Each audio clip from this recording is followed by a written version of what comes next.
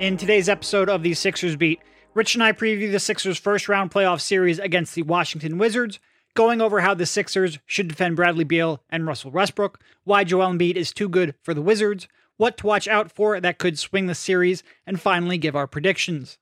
If you're not already an Athletic subscriber, head on over to theathletic.com/SixersBeat to get a discount on a yearly subscription and join us for this playoff ride.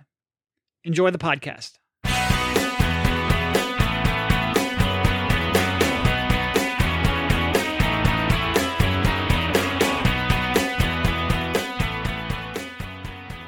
All right, welcome everybody. This is Derek Bodner, joined by Rich Hoffman on the Sixers Beat, part of the Athletics Podcast Network. We have an opponent. We have a first-round opponent. The Sixers will play the 34-38 Washington Wizards. Game 1 is Sunday afternoon at 1 p.m. Game 2 is Wednesday at 7 p.m., and then it goes on from there. Saturday, Monday, Wednesday, Friday, Sunday would be the rest of the schedule, depending on what is needed. How you doing, Rich?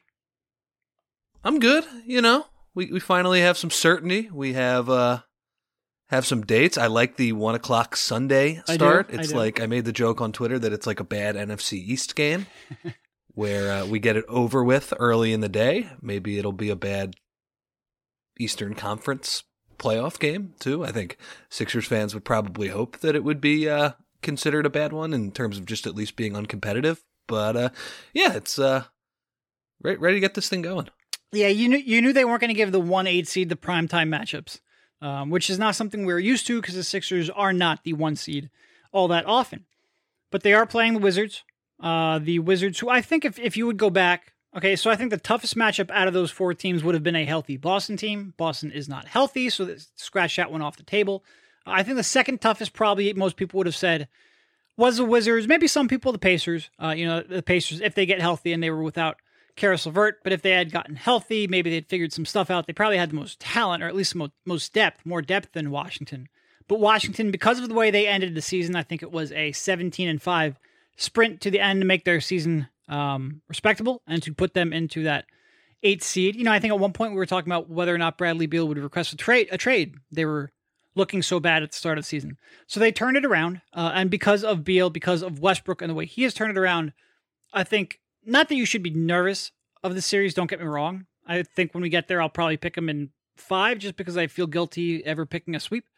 I don't think the Sixers should be really tested, but I do think this was, of the 4, this was probably, of the taking health into consideration, this was probably maybe the most, or at least the highest variance of the 4. Yeah, but I think your point, just in general, when you look at the teams that they were going to face, if they can't blow these guys off the floor, they got bigger problems than trying to win a championship. There was not a tough matchup of the 4. This is just the toughest of the 4 matchups. Yeah, I think that's a fair way to put it, especially when Brown went down in Boston. But look, the Sixers went 3-0 against this team during the season. They in looking back at some of the games that they played against them, the team is different now. Some of the players that they were counting on in those early matchups, and, they were not playing quite as well back then. But, look, the Sixers, I would say they handled this team. It was not that difficult, those games. I know the one game where Beal scored 1 billion points, we can get into that. That was a weird one. The Sixers kind of stopped trying, and Doc didn't really coach a great game in that one. But, man, they should beat this team pretty easily, I think. Yeah, I mean, like you said, 3-0. Joel Embiid averaged 30 a night in those 3 games on 60% shooting from the field. Sixers, I think, outscored them by about 32, 33 points over 3 games with Embiid on the court. So that is a matchup the Sixers should have no problem exploiting. And we look at what, Washington presents the Sixers, and yeah, Beal is a legit concern. Averaged almost 37, highlighted by that 60-point outing, which was largely defended by Danny Green, which you don't expect to carry over into this playoff series. It will be interesting, though, because Russell Westbrook is playing significantly better. Theoretically, from a physical matching up standpoint, Ben Simmons is your best option to slow him down, but I think you worry more about Beal, so I think you do end up putting Simmons. Doc's probably going to switch him off a little bit. I think Matisse Thybulle could end up playing a pretty big role, especially since Washington is so bad defensively. But look, the Sixers should pound this team. Once you start getting past Beal and Westbrook, Bertans had a down year by his standards. Embiid should have no problem with Alex Len. There isn't a real tough matchup. This is not a team with great depth. There's not a third or a fourth guy that you're really worried about. These Sixers should outclass them in almost every respect. It should be a pretty quick series, I think. And I think that the key why we think it should be a quick series is that, look, to play the Sixers, you need a certain level of physicality on the front line. You need just a good defense, and they don't have that. They've scrolled through guys who have defended Embiid this year. For the first two matchups, it was Thomas Bryant, who, is like a decent stretch five. Like he certainly presents some problems to Embiid on the other end of the floor. Okay, he's been hurt for a long time now. You had Mo Wagner, who I think played the Sixers like 5 times this season because he got traded and cut and all of these things. He's not there anymore. And now you have Alex Len and Daniel Gafford. And I think of those two players, and then Robin Lopez too as well, I think Len is the worst of those 3 players. I don't know why he starts necessarily. I guess it goes to show that other coaches have their quirks as well. But those are all 3 guys Embiid can put some fouls on in a hurry. Lopez is a bigger type of guy, but Embiid has had a lot of success on him in his career. And you just I look back at some of those games, especially the first 2, like the ease with which the Sixers generated offense out of the post. It was pretty alarming. Like Embiid post-ups, either he was getting a dunk or they were swinging the ball to the opposite side. I think this could be a monster Seth Curry series just because he's going to be wide open a lot in these games. I think Danny Green is going to get his share of open threes, but we're talking like the Sixers have matchups to post. Like I think a Ben Simmons post-up in general is not a very good offensive play. Against this team, they double on that. Like they really don't have the physicality to guard that. And he's finding, Tobias Harris and Danny Green and Seth Curry wide open. You have Tobias just bullying people. They scored 82 points on that January 6th game in the first half. Yeah. 82 points. I mean, it was like an easy 82. And, you look back to the March game where Embiid got hurt. Embiid was he was doing pull-ups on the rim in the middle of that game. Just very easy type of basket. So, I'm not sure Washington, they're definitely playing better. I'm not sure they have the defensive aptitude that you need to guard the Sixers. Yeah, and look, the Wizards on the season have the 17th ranked offense, the 19th ranked defense, play at the fastest pace in the league. So that will be something that could be a problem. Yeah. We've talked about the Sixers' struggles in transition defense for quite a while. Since March 7th, which is when that 17-5 stretch started, they do have the 7th ranked offense and the 7th ranked defense. The end of this NBA regular season was fluky and weird. There was a lot of teams who were either not trying or they weren't really all that engaged. A lot of players missing time. The end of NBA season is always weird. This one particularly so. And look, I don't want to take away from what the Wizards did. They didn't play the world's toughest schedule over that stretch, but they did go 17-5. They did work their way back into the playoff race. They deserve to be here. I just don't think, this is a year I think which is going to be defined by what happened in the regular season may not matter all that much in the playoffs. And a lot of times it doesn't matter anyway, but I think this year more than any, it may not be representative of what happens when you get to playoff series. Like you said, the Sixers should outclass them physically, outclass them from a skill level standpoint, outclass them from depth, outclass them from coaching. This should be a real easy win for the Sixers. And I mean, biggest point is they just can't defend Embiid. And that's going to put them in a lot of bad rotations, a lot of bad doubles. The Sixers, if they execute, if they make shots, should be able to take them pretty easily, I think. Yeah, and look, credit to them for battling back. I don't want to diminish their season completely because they dealt with a COVID outbreak that kind of derailed their season for a while there. And they had to play, I think, like 40 games in the second half of the season. Yeah. They had to play a lot of basketball. So for them to bounce back, and look, like the bottom half of the Eastern Conference, not exactly a murderer's row to move up the standings there. But they certainly showed a lot of fight. And, for everything that you can say about Russell Westbrook, like I do think that guy brings a level of competitiveness to your team that has served them well in the long run. So let me ask you something a little more specifically about the matchup, because like this team has been hard to guard for the Sixers at times. You know, you look back to last year when Bertans remember that one game where Bertans was like in the first half, he must have been 8 of 8 with like 6 of 6 from 3, he wasn't even looking at the basket on these shots. So they have been tough to guard. And I think the real reason they have been tough to guard is that Bradley Beal is a world-class scorer. I think we can all agree on that. So Doc, in the second game where Bradley Beal scored, he did get to 60 in that game? Yeah. He did get to 60. Yep. So 20 of 35 from the field, 7 of 10. He shot 35 times, 7 of 10 from 3, 13 of 15 from the line. Yep. You know, and a lot of the damage he did in that game was, like you said earlier, it was against Danny Green, and it was a masterclass of moving without the ball, off screens, taking advantage. He got some stuff in transition when the Sixers got lazy too, but a lot of damage working off pin downs, where Danny Green, like we established that last week again when Doug McDermott made all those threes in that Indiana game. That is not his strength. Like He, for some reason, getting around a screen, it just doesn't work with Danny Green. I think when you look at the Wizards, though, you look at their starting lineup, you see Raul Neto, who, I mean, like, let's be honest, like, he was not a part of the Sixers rotation last year. I think we all know he has a little bit of talent as a scorer. You know, he's kind of a crafty finisher for a smaller guy.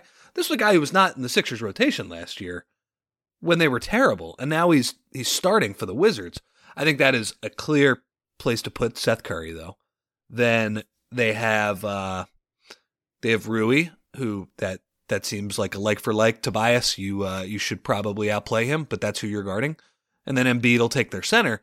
So you have this thing where you have Russell Westbrook and Bradley Beal. And where do you put Ben Simmons? Where do you put Danny Green? And the Sixers have preferred in, I believe, Simmons didn't play the third matchup, but the first two, Russell Westbrook has been a matchup where they have said, we like Ben being more of a roamer. He can play off Russ. He can force him to shoot jumpers, and he can create some havoc in terms of off-ball help and steals and all of these things.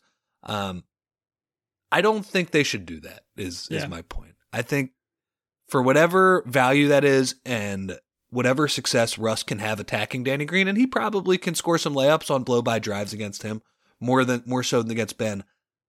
I think, to me, Beal is like, against the Sixers, Beal is the head of the snake. And if you cut that off, or at least limit it, you know, and we don't know how healthy Beal is. He looked a little bit better in last night's game, so that's a little bit scarier. I would put Simmons on Beal to start and see if you can limit that.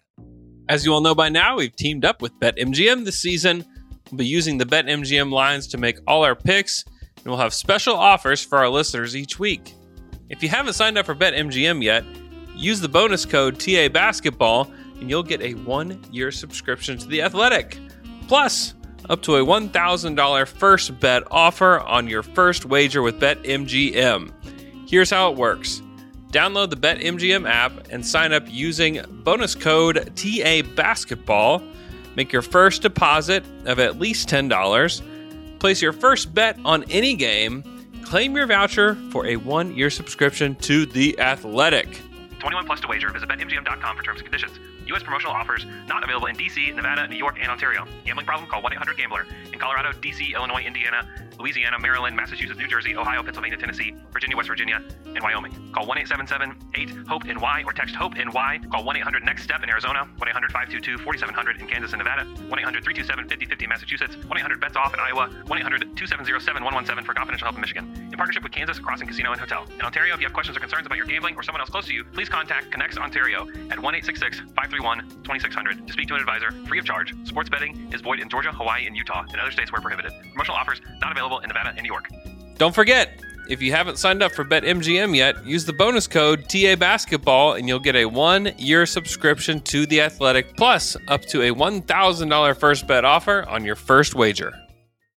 I would too. And there is something to Simmons being the only one who can physically match up with Westbrook. There is something where if Westbrook gets in the middle of the defense, he can create for others in a way that Beal doesn't, because Beal isn't that kind of a passer.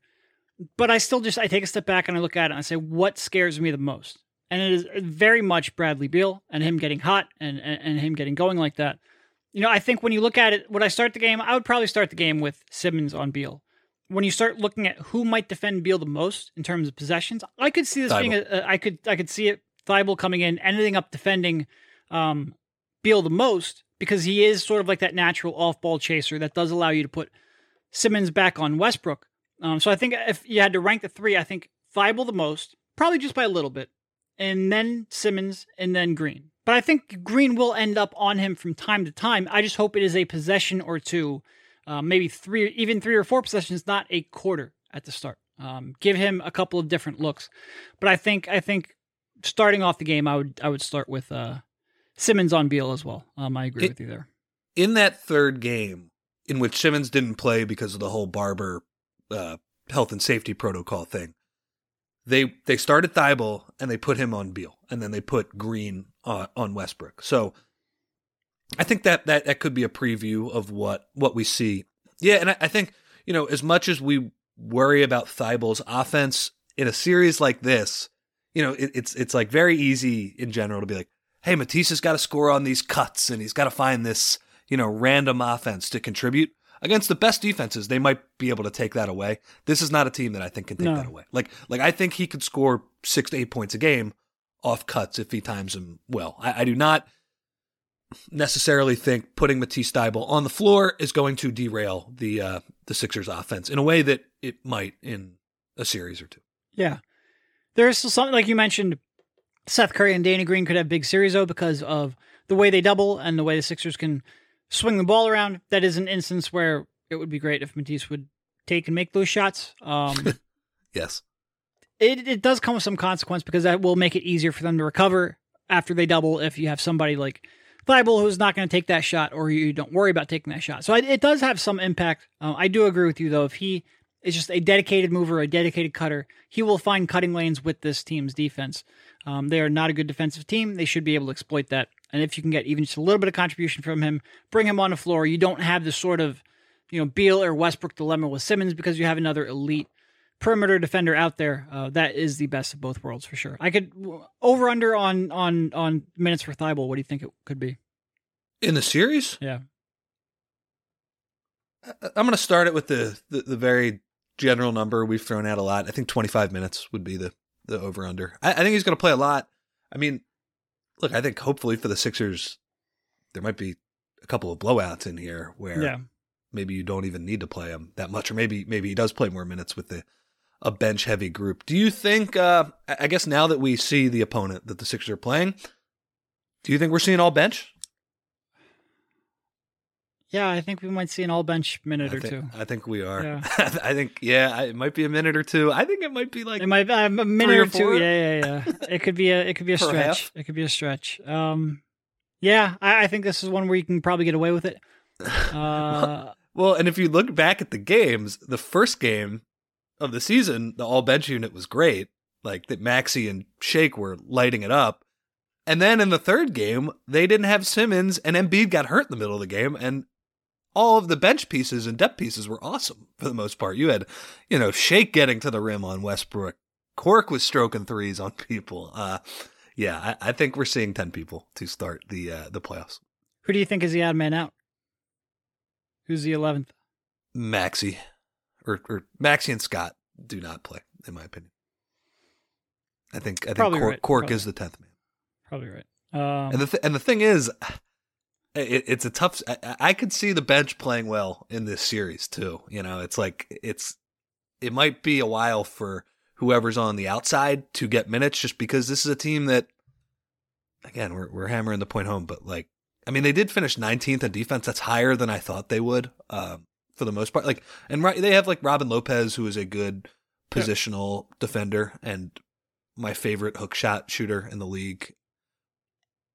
But I think the bench could score against this group. They have shown that they've been able to get good shots. So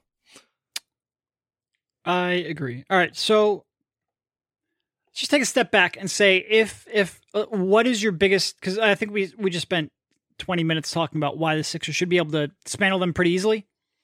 Outside of the obvious in Bradley Beal, if this series goes haywire, goes in a direction you completely didn't expect it, what is the biggest thing that concerns you? What would be the cause of the series going haywire?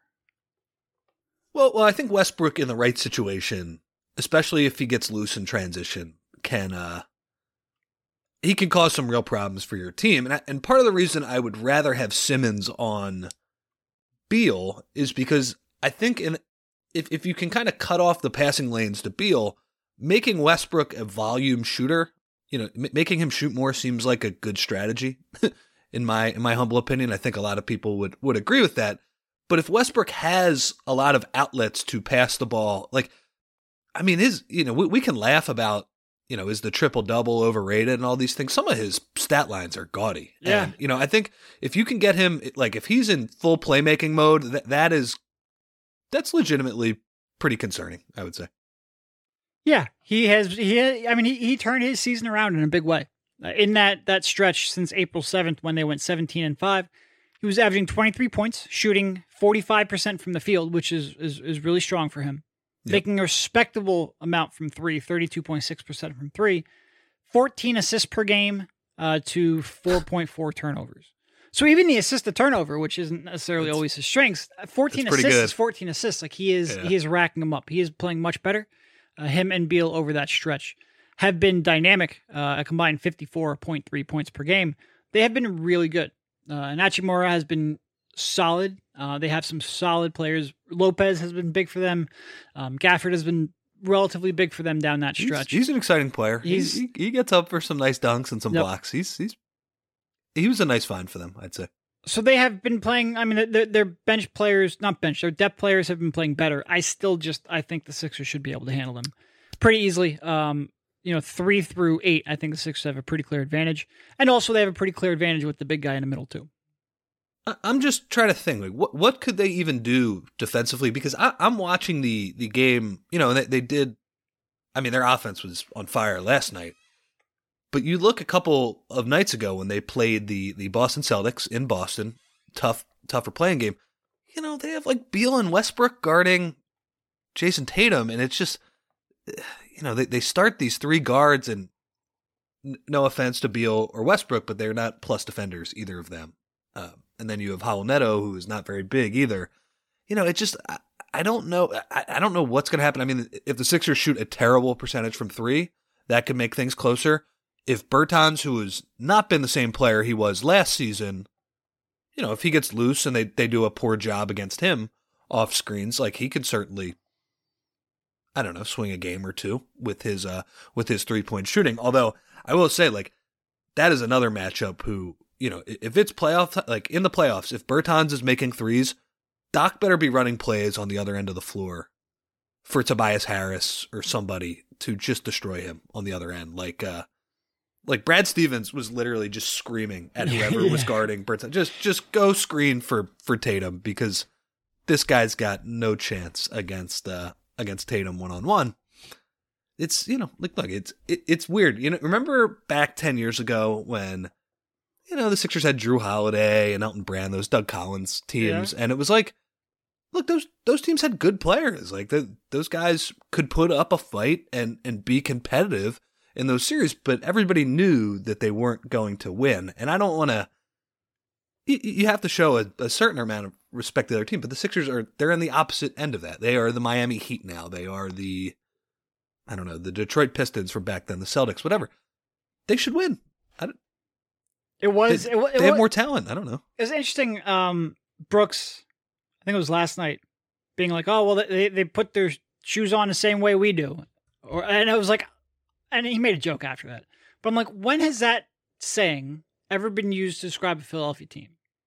The T.O. Eagles, was that maybe the last time? Maybe the Phillies run? Someone would have described them in that sense. But not Sixers. I'll add something Sixers too. never happened. Yeah, not only does it not happen to the Sixers, it doesn't happen in pro sports that much. If you're playing the underdog aspect, that seems like a high school Friday Night Lights speech or something, or a like a 16 seed in the NCAA tournament type speech. They put their shoes on one day at a time.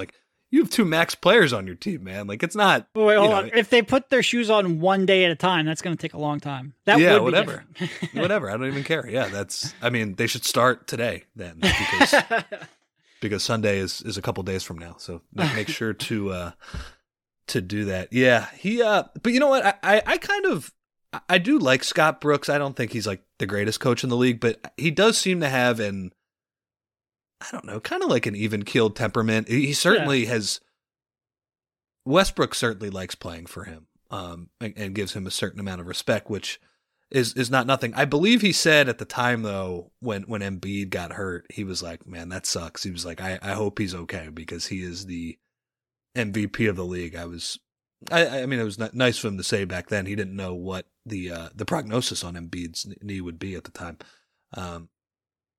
Yeah, I don't know. Look, they have played much better basketball towards the end of the season. Look, they're going to have to play really good offense against the Sixers to win because it's one of these weird series where the Sixers are a much worse offensive team, but it kind of reminds me of like the Brooklyn series a couple years ago where they just don't have anybody to guard Embiid, and it's like he's going to just say, how many points do I want to score against this team? No, he could end up averaging 35 a night in the series. If we're going back to the, I guess first of all, the full Scott Brooks quote from Fred Katz, they put their socks on one sock at a time, just like us, unless they're doing something tricky, putting two socks on, but I don't think so. So, yeah. But going back, one thing scaring you outside of Beal, like if Bertans has 2 games where he just goes for like 30 on like 13 shots, well, he could do that. You could swing a series that they shouldn't otherwise be in, or not swing, but at least make a little, where you're nervous a little bit.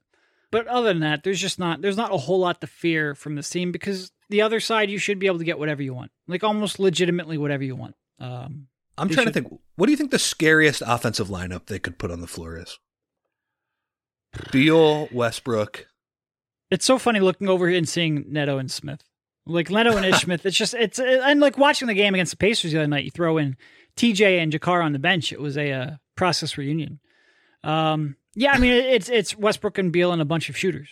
Bertans definitely, like if he's got it cooking, it just turns into like, oh my God, how easy is it to score on the other side? You should be able to pick apart any one of the 5 defenders they put on the floor in that lineup.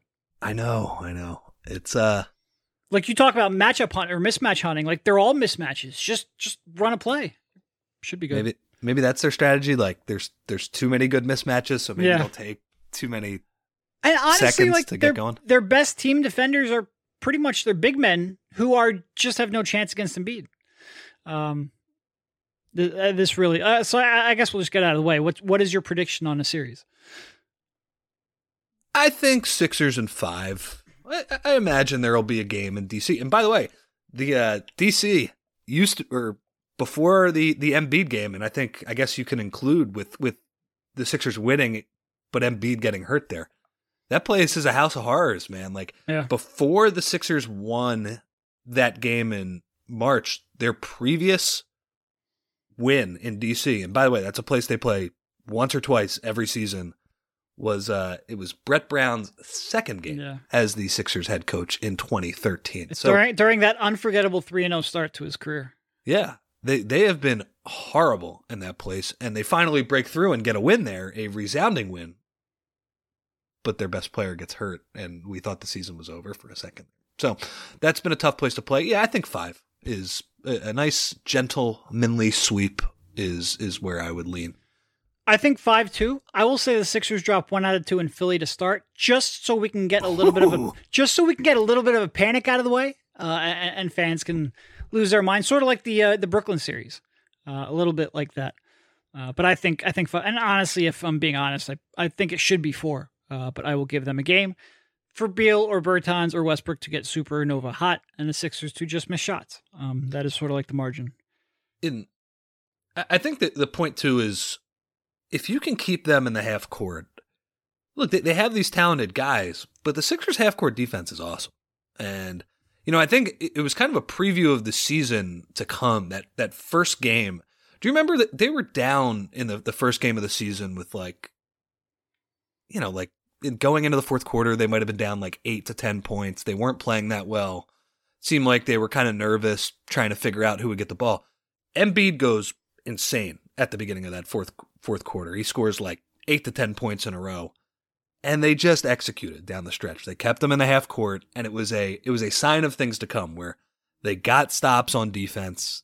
and they executed. I remember they ran the same play probably like 7 times in a row, and they got every single option off of it. It was impressive.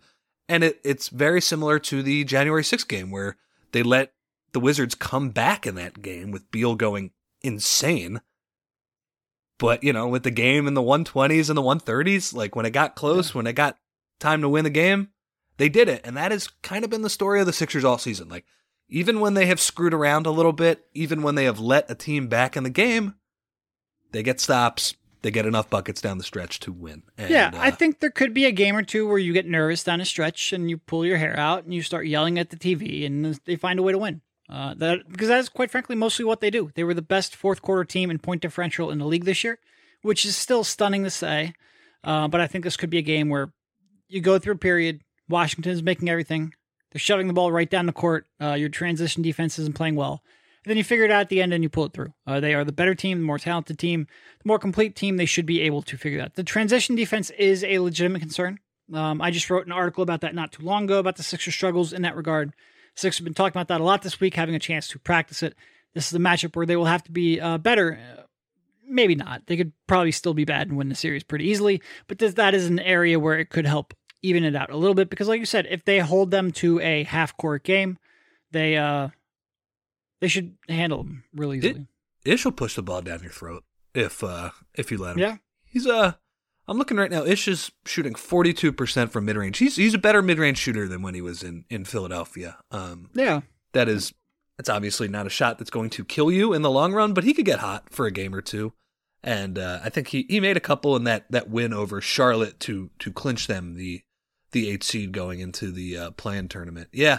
I just like you look up and down this roster though, man, like, and I know they're dealing with some injuries, like Abdi is not playing right now. They don't have a lot of swingmen on this team. We got Hachimura, Chandler Hutchinson plays for them. I mean, Bertans really isn't a swingman; he's stretch big, and then that's about it. Like you either have a traditional big like Gafford or Len or Lopez, and then it's all smaller guys. Like it's, that's how you get Russell Westbrook and Bradley Beal guarding Tobias. Yeah. Yep. All right. So predictions out of the way. I guess we can just move on real quickly. Joel Embiid is among the 3 finalists for MVP, joined by Steph Curry and Nikola Jokic. Ben is one of the 3 finalists for Defensive Player of the Year, joined by Rudy Gobert and Draymond Green. I guess just overall thoughts on that happening, their chances in their respective awards, and any surprises you might have. Yeah, I would just reiterate that it sucks for Joe that he's not going to make first team All-NBA because, he's been voted one of the best 3 players in the league. And because of these stupid positional designations and the fact that he's on one end of the positional spectrum, I don't think enough people are going to vote for him in that forward spot. And he's not a forward, I get it, but he should be on first team All-NBA. I think there's a very good chance. We'll see what happens. I mean, Steph's going to get a lot of buzz. I think there's a very good chance Joe gets second in MVP and Ben gets second in Defensive Player of the Year. And that's a great accomplishment for both of them. I don't want to downplay it. I think that is, honestly, I think the 3 people they selected here for MVP, I think is right. Yep. Defensive Player of the Year, I don't really have a major problem with. I still think in terms of importance, Joel is more important to the Sixers defense, but also, I mean, this is a regular season award where Ben was more consistent. He is a more unique defender. He is, quite frankly, just a more engaged, energetic defender. He is a secret weapon that really Draymond Green thrown in there too, but there just aren't very many in that archetype. Whereas with Joel, you're sort of used to the big man dominating the game defensively, so there might be a little bit of big man fatigue. I could make a case, I still think that Joel Embiid, but in terms of game-to-game consistency, it's tough to argue. It's tough to argue with those 3 too. Look, Jokic is going to win the MVP and Gobert is going to win Defensive Player of the Year. Both pretty much slam dunks. There's almost no chance it goes any other way, I don't think. I don't have a vote. I would vote for both of them. I mean, so would I.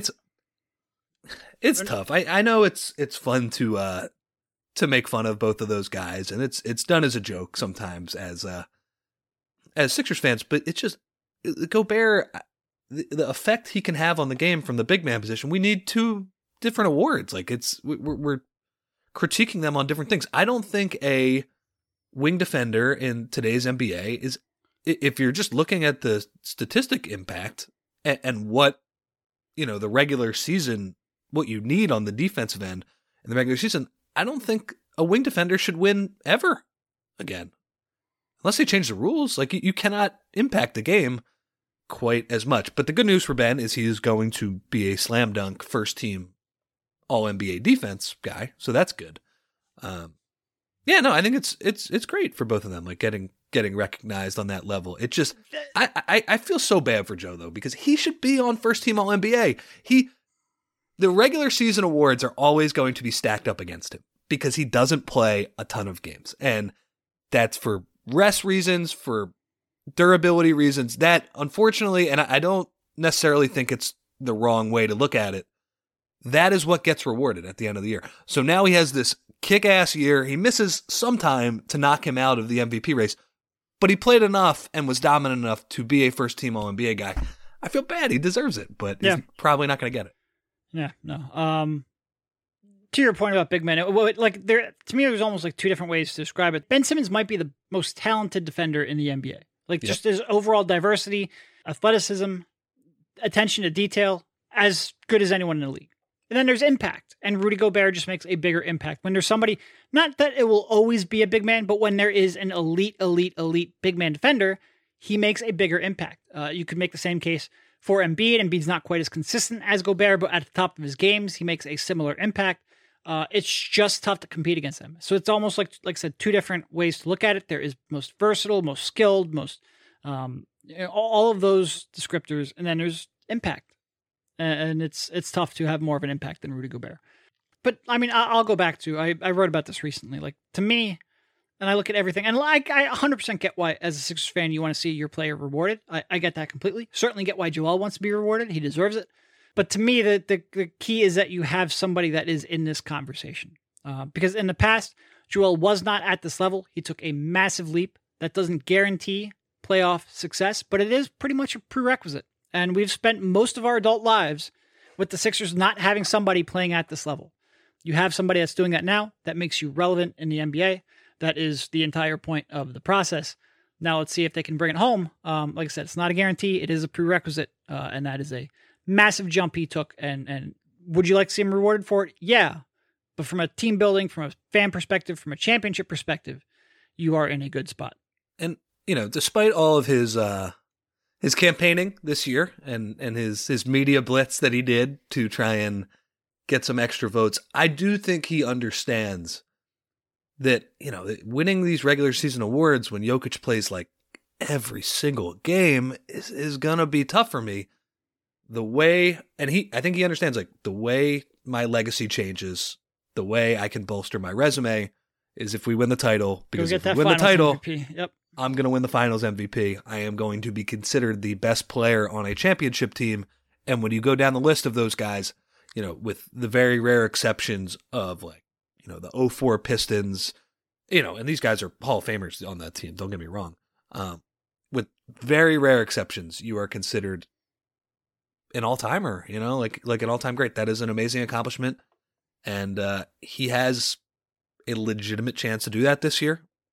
He's going to have a lot of competition, obviously. It's a wide open thing. But I do think, like, having Embiid at this point where, even when Doc said he participated in the live practice the other day, they show video.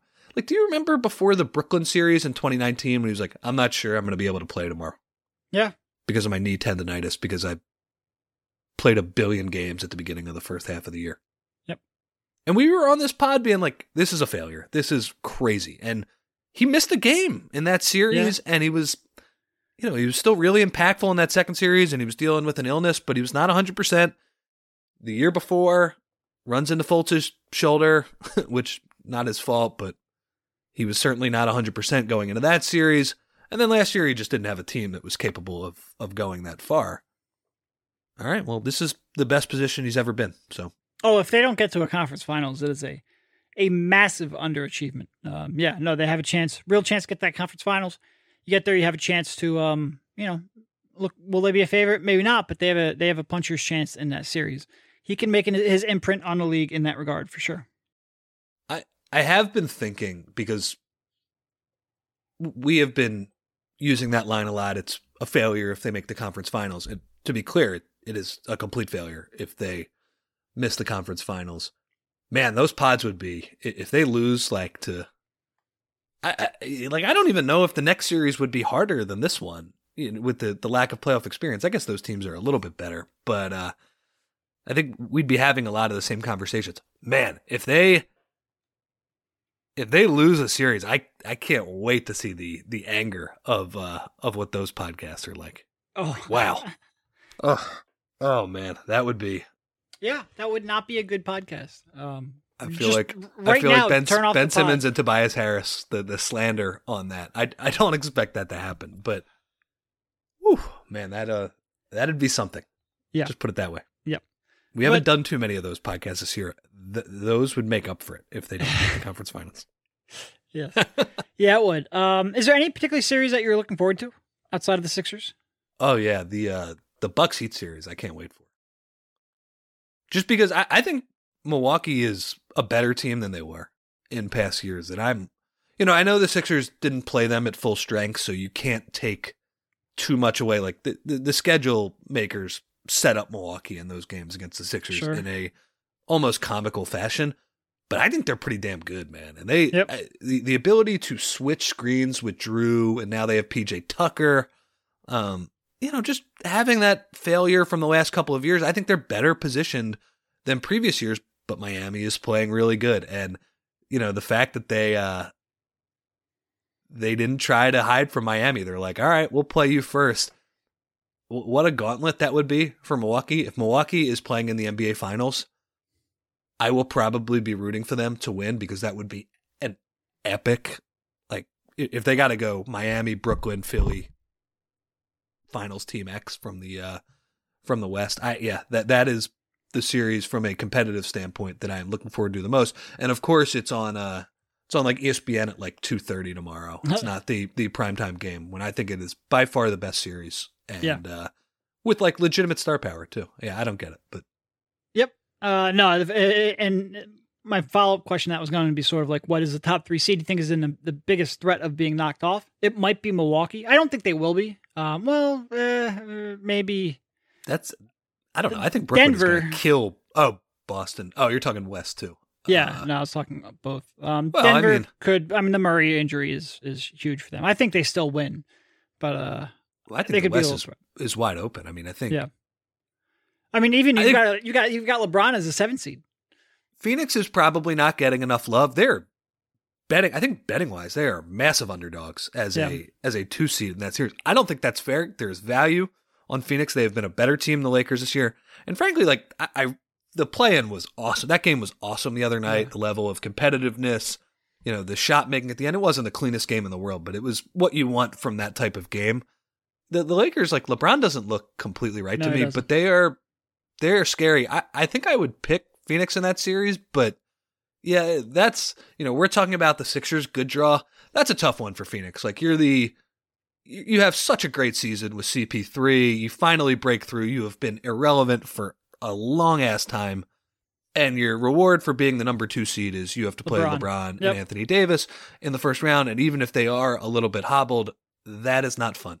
No, I would, if they were not hobbled, I would pick the Lakers pretty easily in that series, even with how well Phoenix has played. But yeah, that's going to be a fun one. Going back to your point, I think Milwaukee, Miami is the most intriguing matchup in the first round. I'm also kind of like sneakily interested in seeing the Knicks and the Hawks, just because they're two completely unknown entities, and unknown entities in the playoffs are fun. I want to see how Trae plays in the playoffs. I want to see if Julius Randle can keep it going. Not that Atlanta is the greatest defense, but that is a new environment for both of them. And I'm interested to see what they end up looking like.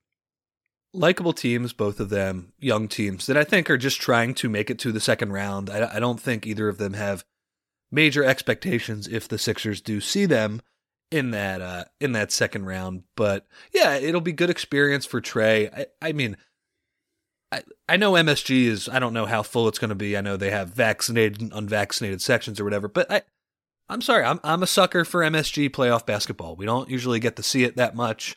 Maybe I will tire of it in the coming years if the Knicks continue to make the playoffs. But yeah, that's definitely going to be a fun series. I think what makes it fun is that we don't know what we're getting from either of those teams. Yeah.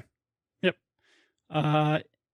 Agreed. All right. So I think that's probably a good enough place to cut off. Like we said, both of us are picking Sixers in 5. If it ends up going 6, you can yell at us for false sense of complacency. If it ends up going 4, you can yell at us for being pessimistic. I'll defend it. If it goes 6 and it's just Bertans makes 1 billion threes in one game and they win game 6 by 40, I'm not going to apologize for the picks we've had.